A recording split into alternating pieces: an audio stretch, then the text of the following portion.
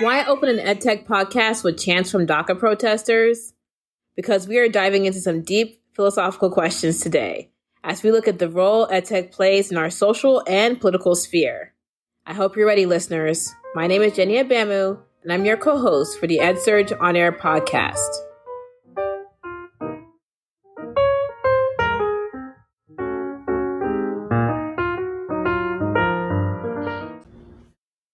Silicon Valley tech giants have made their stances clear on a number of political and social issues this year. Microsoft President Brad Smith went so far as to offer to pay legal fees for any employee who faces deportation after President Trump announced the end to the Deferred Action for Childhood Arrivals program, better known as DACA. Teacher unions have also made their stances clear, condemning white nationalists in Charlottesville and the decision to end DACA.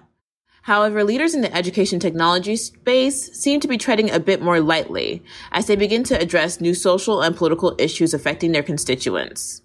We were curious about the role EdTech leaders play in such a tense political environment, so we reached out to some. To have this discussion, we reached out to EdTech leaders who recently signed an open letter to President Trump denouncing the decision to end DACA. Jeffrey Collins, the Vice President of Communications and Partnerships for After School App, who also happens to be a former U.S. diplomat, and Vibin Wattal, the CEO of Edmodo, who was also a former Google employee. Both of these gentlemen signed on to this letter, and you'll hear why they made that decision right after this. The EdSurge Fusion Conference is an invitation-only event for school and district leaders from around the country. They'll be coming together in the San Francisco Bay Area from November 1st to the 3rd to talk about personalized learning and school transformation. If this sounds interesting to you, please request an invitation or learn about sponsorship opportunities by going to the following bit.ly link, bit.ly/EdSurgeFusion. That's one word. Again, bit.ly/EdSurgeFusion. Welcome back, listeners. We're talking today with Jeff Collins of the After School App and Vibin Wattal of Edmodo about the role EdTech companies are playing in the political sphere. So, gentlemen, welcome to the EdSurge On Air podcast. Thank you very much for having both of us. Yeah, same here. So I'm going to start off by asking you both about an open letter you both signed. This was a letter that many tech leaders signed directly after the DACA decision was announced. The letter said that you all stand with Dreamers, that they're vital to the future of your companies and our economy, and you believe that they're part of why we continue to have a global competitive advantage. You both signed the pledge, so I wanted to know why you both chose to sign and what ways DACA affects your work or your constituents. Anyone can start. I'll jump in. This is Jeff. Again, thanks. That's a great question. So for our company After School, we think DACA is really representative of our values as both individuals and a company. And some of those core values are openness, inclusion, compassion is very important to us, and then hard work and talent. So our company is small. We're about 15 to 20 employees, and we're a Series A startup. We're made up of a number of immigrants, pretty diverse group of people, including political refugees. And these are talented people who I would say are optimistic about building a better future.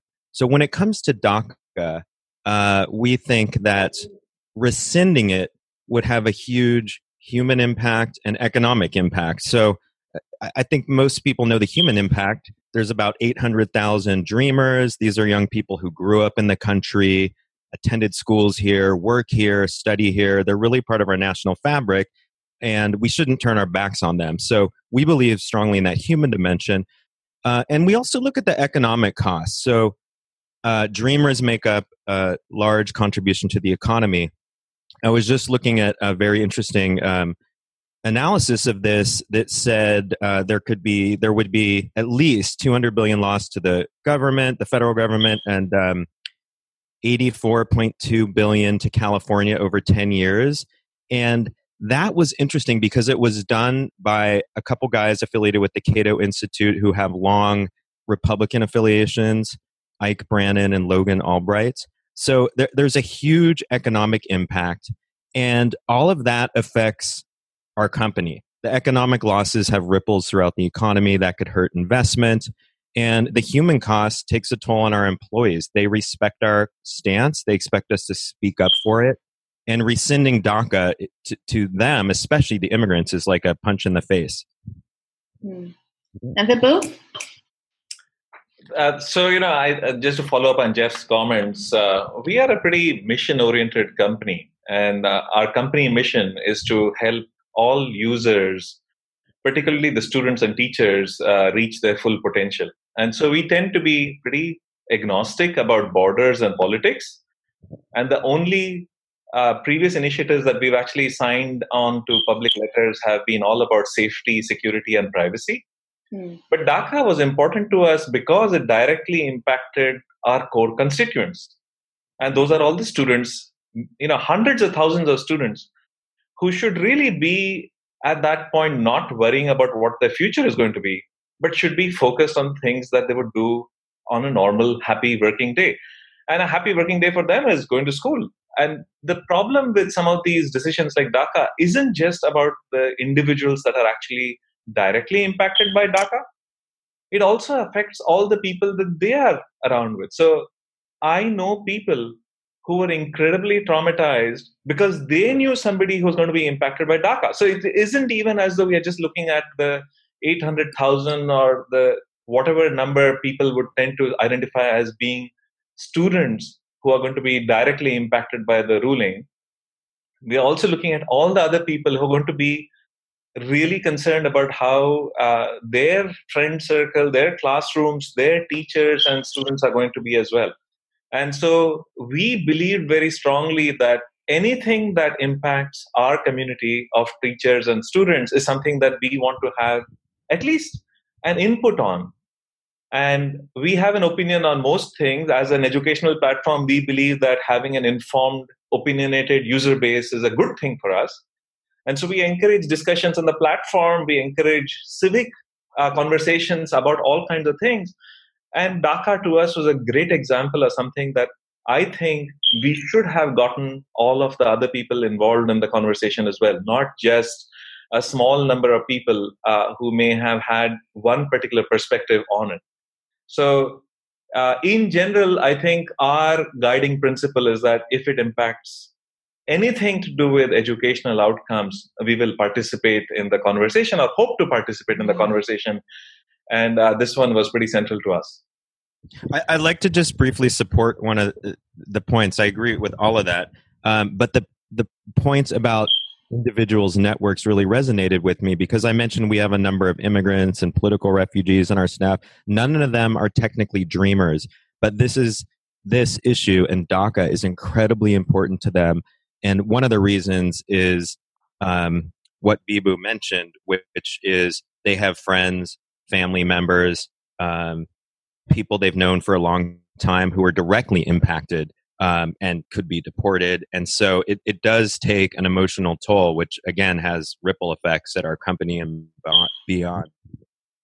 So I hear you both saying that economic impact mattered, and also, of course, the impact of the social and emotional well-being of staff and also constituents that are using your product. Those are two things that you kind of mentioned that you would use to evaluate whether to make a statement about DACA. Moving forward, I'm sure that DACA won't be the end of the discussion, considering what's happened in Charlottesville and other discussions that people have felt the need to jump into. How are leaders in the ed tech or even just the tech community in general assessing what issues they are going to respond to and what responses they're going to give? So I'll lead off on this just because I think it follows on from my previous answer. As I said, our entire focus on our platform is not as much about content as it is about fostering collaboration, communication, and open discourse. And so in general, we see teachers and students have discussions on thousands of topics on our platform every day. And in fact, we should be seeing this discussion. So anything that occurs in the government, anything that occurs at the community level is something that we would like to see our students have an opinion or a viewpoint on. We'd also like to see multiple viewpoints expressed and discussed in a polite and civic sense, because we think that being able to see somebody else's viewpoint is an important one. It's only when we start seeing things where we feel all viewpoints are not being represented or decisions are being reached before these discussions are complete that we try and participate. So we often feel, for instance, that privacy is an issue that people often don't necessarily understand completely before some laws are passed. DACA was an example where we felt that students and teachers' viewpoints I at least didn't see any legislator talk about how they had talked to a number of students, they had talked to parents and teachers, they had talked to school administrators and so on. And so we felt that it was important to participate at that point. In a similar way, if there are other decisions that come down the pike, we will probably see most of them mirrored on our platform, in parallel with conversations happening outside of the platform. And if they rise to a sufficiently important level where a large fraction of our users are discussing it, then we'll probably try and have some surfacing of that opinion come outside the platform as well. For me, this is Jeff. For me, that's a issue I think about every day because I come from a long policy and corporate social responsibility background, and I would love to be involved and have our company involved in many issues. But as a small startup, resources are limited, so we really have to choose the external policy issues we work on in a strategic way. So After School is a social network for teens and in particular high school students where they can share and communicate. So because of that, we do a lot of work around issues that relate to what we do and to teens. So these are things like online safety, digital citizenship, civic awareness for young people, education, and of course, privacy issues. But we go beyond that, and this goes back to our values. We have strong core company values that include things like inclusion and diversity, and we look at those to help decide what issues we will get involved in. And on an issue like immigration, where we've supported Forward.us for quite a while, it's really something that's natural for us to do because we do put so much emphasis on diversity and hiring people based not on the country where they're from, but on their talent, their own personal values, and other human factors. So DACA and immigration really makes sense for us, and that's how we think about that issue. But I would say that I don't think we're unique because you have seen Silicon Valley and tech companies in general really get behind this issue. And I think that goes back to something that was said earlier, which is writ large, I would say tech has a global mentality that, and this is ed tech and beyond, that doesn't necessarily think of things in terms of borders, but thinks about things in terms of what is possible and how can we do things by including more people instead of excluding people. You bring up an interesting point, Jeff, talking about how tech is always thinking beyond the borders. It's always how many users can you get, wherever you can get them. You've got these massive Facebooks that seem to be limitless. And because of that global mindset, they've done a lot of things that other companies have not been able to do. But I've heard a few people push back on this, and they say technology, one place you cannot go is politics. Technology and politics should not be mixed. What's your opinion on that? I know both of you gentlemen have gotten your feet wet on this a little bit, but you've also treaded a bit lightly, as you've mentioned. Well, I may come at this from a unique perspective because I have not spent the bulk of my career in tech. I worked in energy, doing corporate social responsibility at Chevron. I worked for the State Department. So I've worked in the private, public, and social sectors, you could say. I co-run a tech policy NGO called Forum 280. So I look at this as every company has a social responsibility to society. And, modern CSR dictates that companies should incorporate social responsibility into their business model. And so I think it makes business sense and moral sense for every company, tech or not tech, to be involved in helping run their business in a way that's sustainable and that helps make society better. And you can't do that without being somewhat involved in policy and political debates. I like Jeff's description of it, and I'll just add my 2 cents to this. I think technology, in some ways, is inherently just a tool. It's a powerful tool, and it actually often acts as an amplifier because you can now spread ideas more widely and more cheaply than it has ever been possible. And so, as a result, technology often ends up being used more as a tool by both sides in order to try and foster either a discussion or potentially adoption of certain trends and ideas.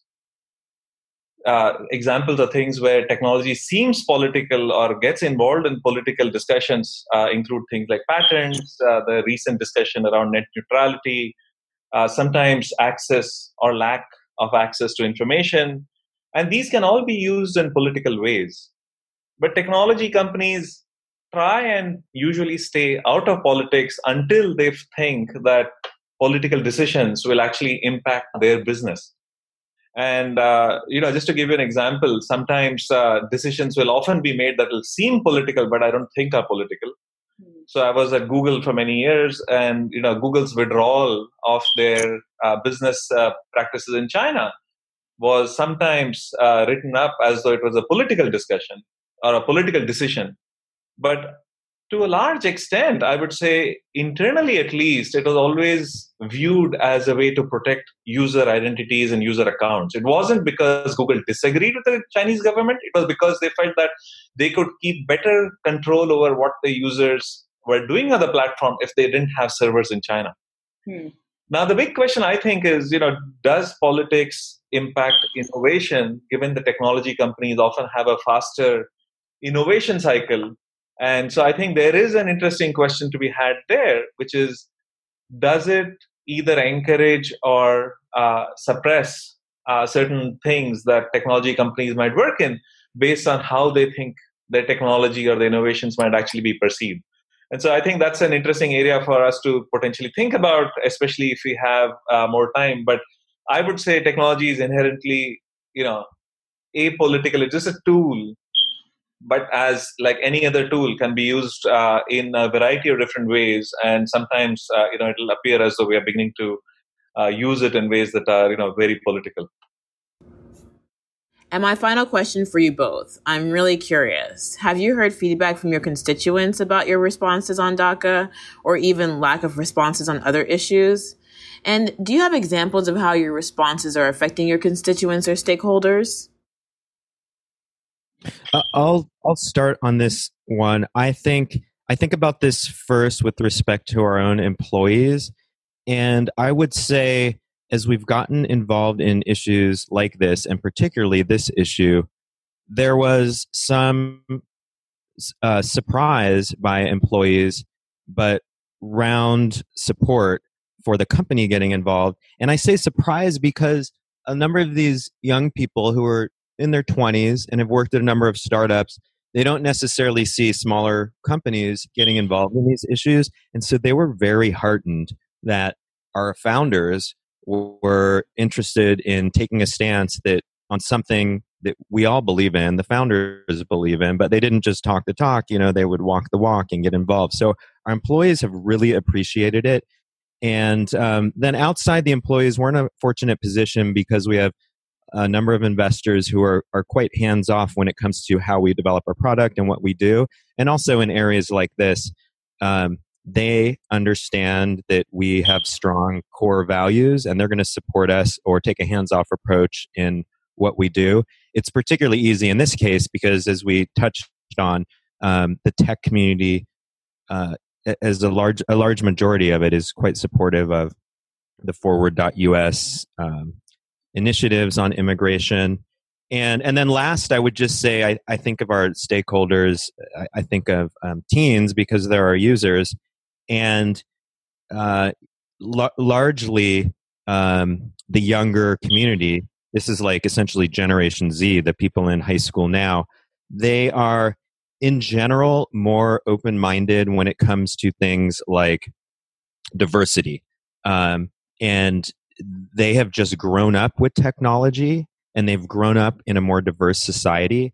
And they're not necessarily overtly politically active, although we do try to raise civic awareness around elections and other issues. But I think on an issue like this, we would have a large majority of teens supportive of a policy on helping dreamers.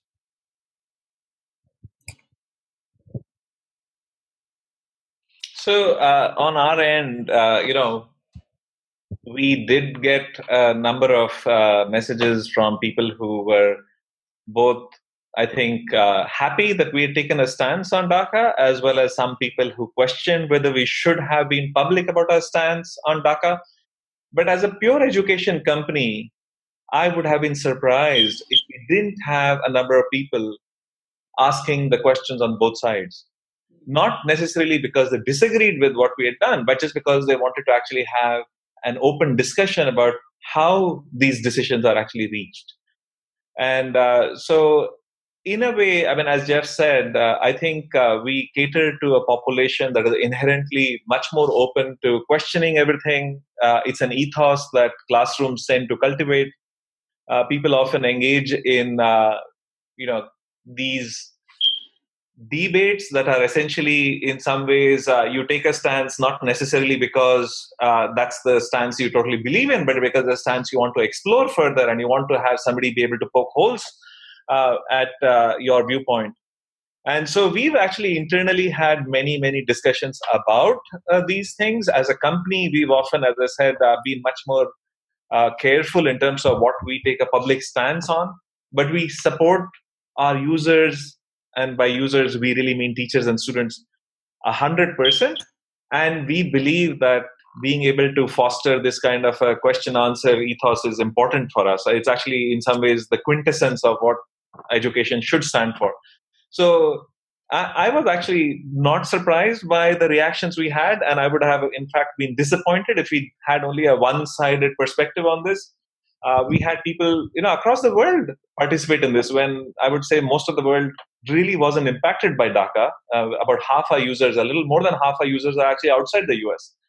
But I thought we had a robust debate. It actually got people thinking much more about connecting with other communities in order to be able to try and find out how these things were being impacted, and what they might do in the future to try and either help support such policies or work against these policies. And I think I look forward to what the citizenry in 10 or 15 years will be like, because they'll have grown up in an environment where they're just not just reading this news in the newspaper, but they're actually talking about it with hundreds and sometimes thousands of other participants around the world about these sort of discussions.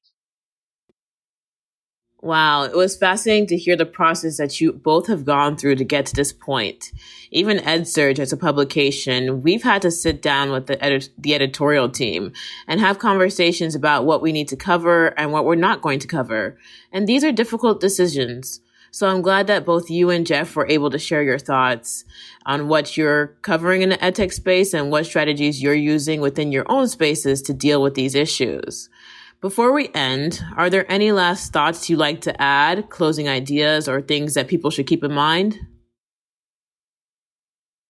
I'll just go for a 5-second thing, Jeff. I'll let you have the last line. I look forward to, in a somewhat perverse way, decisions such as DACA coming down the line, if for no other reason than to rouse people to having vibrant, engaged discussions, be much more engaged and not just be passive, consumers of decisions and information that comes down through the normal media channels, but believe that they have a role in how these things turn out. They have a voice in terms of how their decision makers in Washington, D.C., or at the state level, or at the school district level make decisions.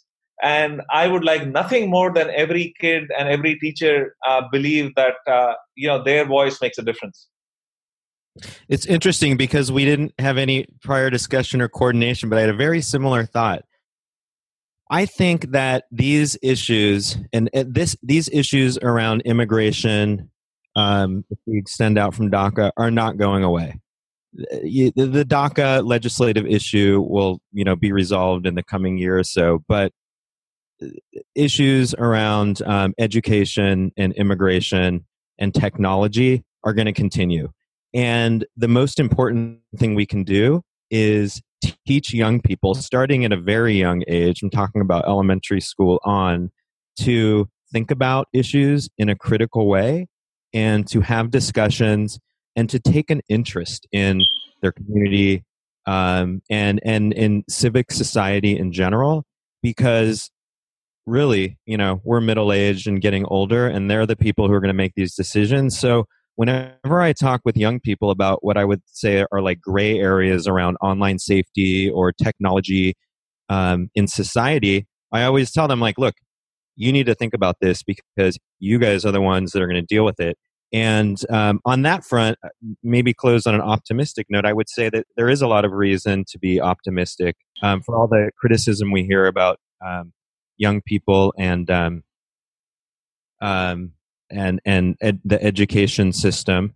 I think we do see a lot of bright, shining stars in the passion and the abilities of young people in our country and people coming to this country. So I try to look at things as a glass half full and hope that the younger generations will help tackle these complex, nuanced issues in a positive way. Well, gentlemen, I want to thank you both for joining us today for the EdSurge On Air podcast. Thanks for having us. Thank you very much. And I want to thank you, listeners, for joining us for the EdSurge On Air podcast. That was Vipul Mittal from Edmodo and Jeffrey Collins from After School App.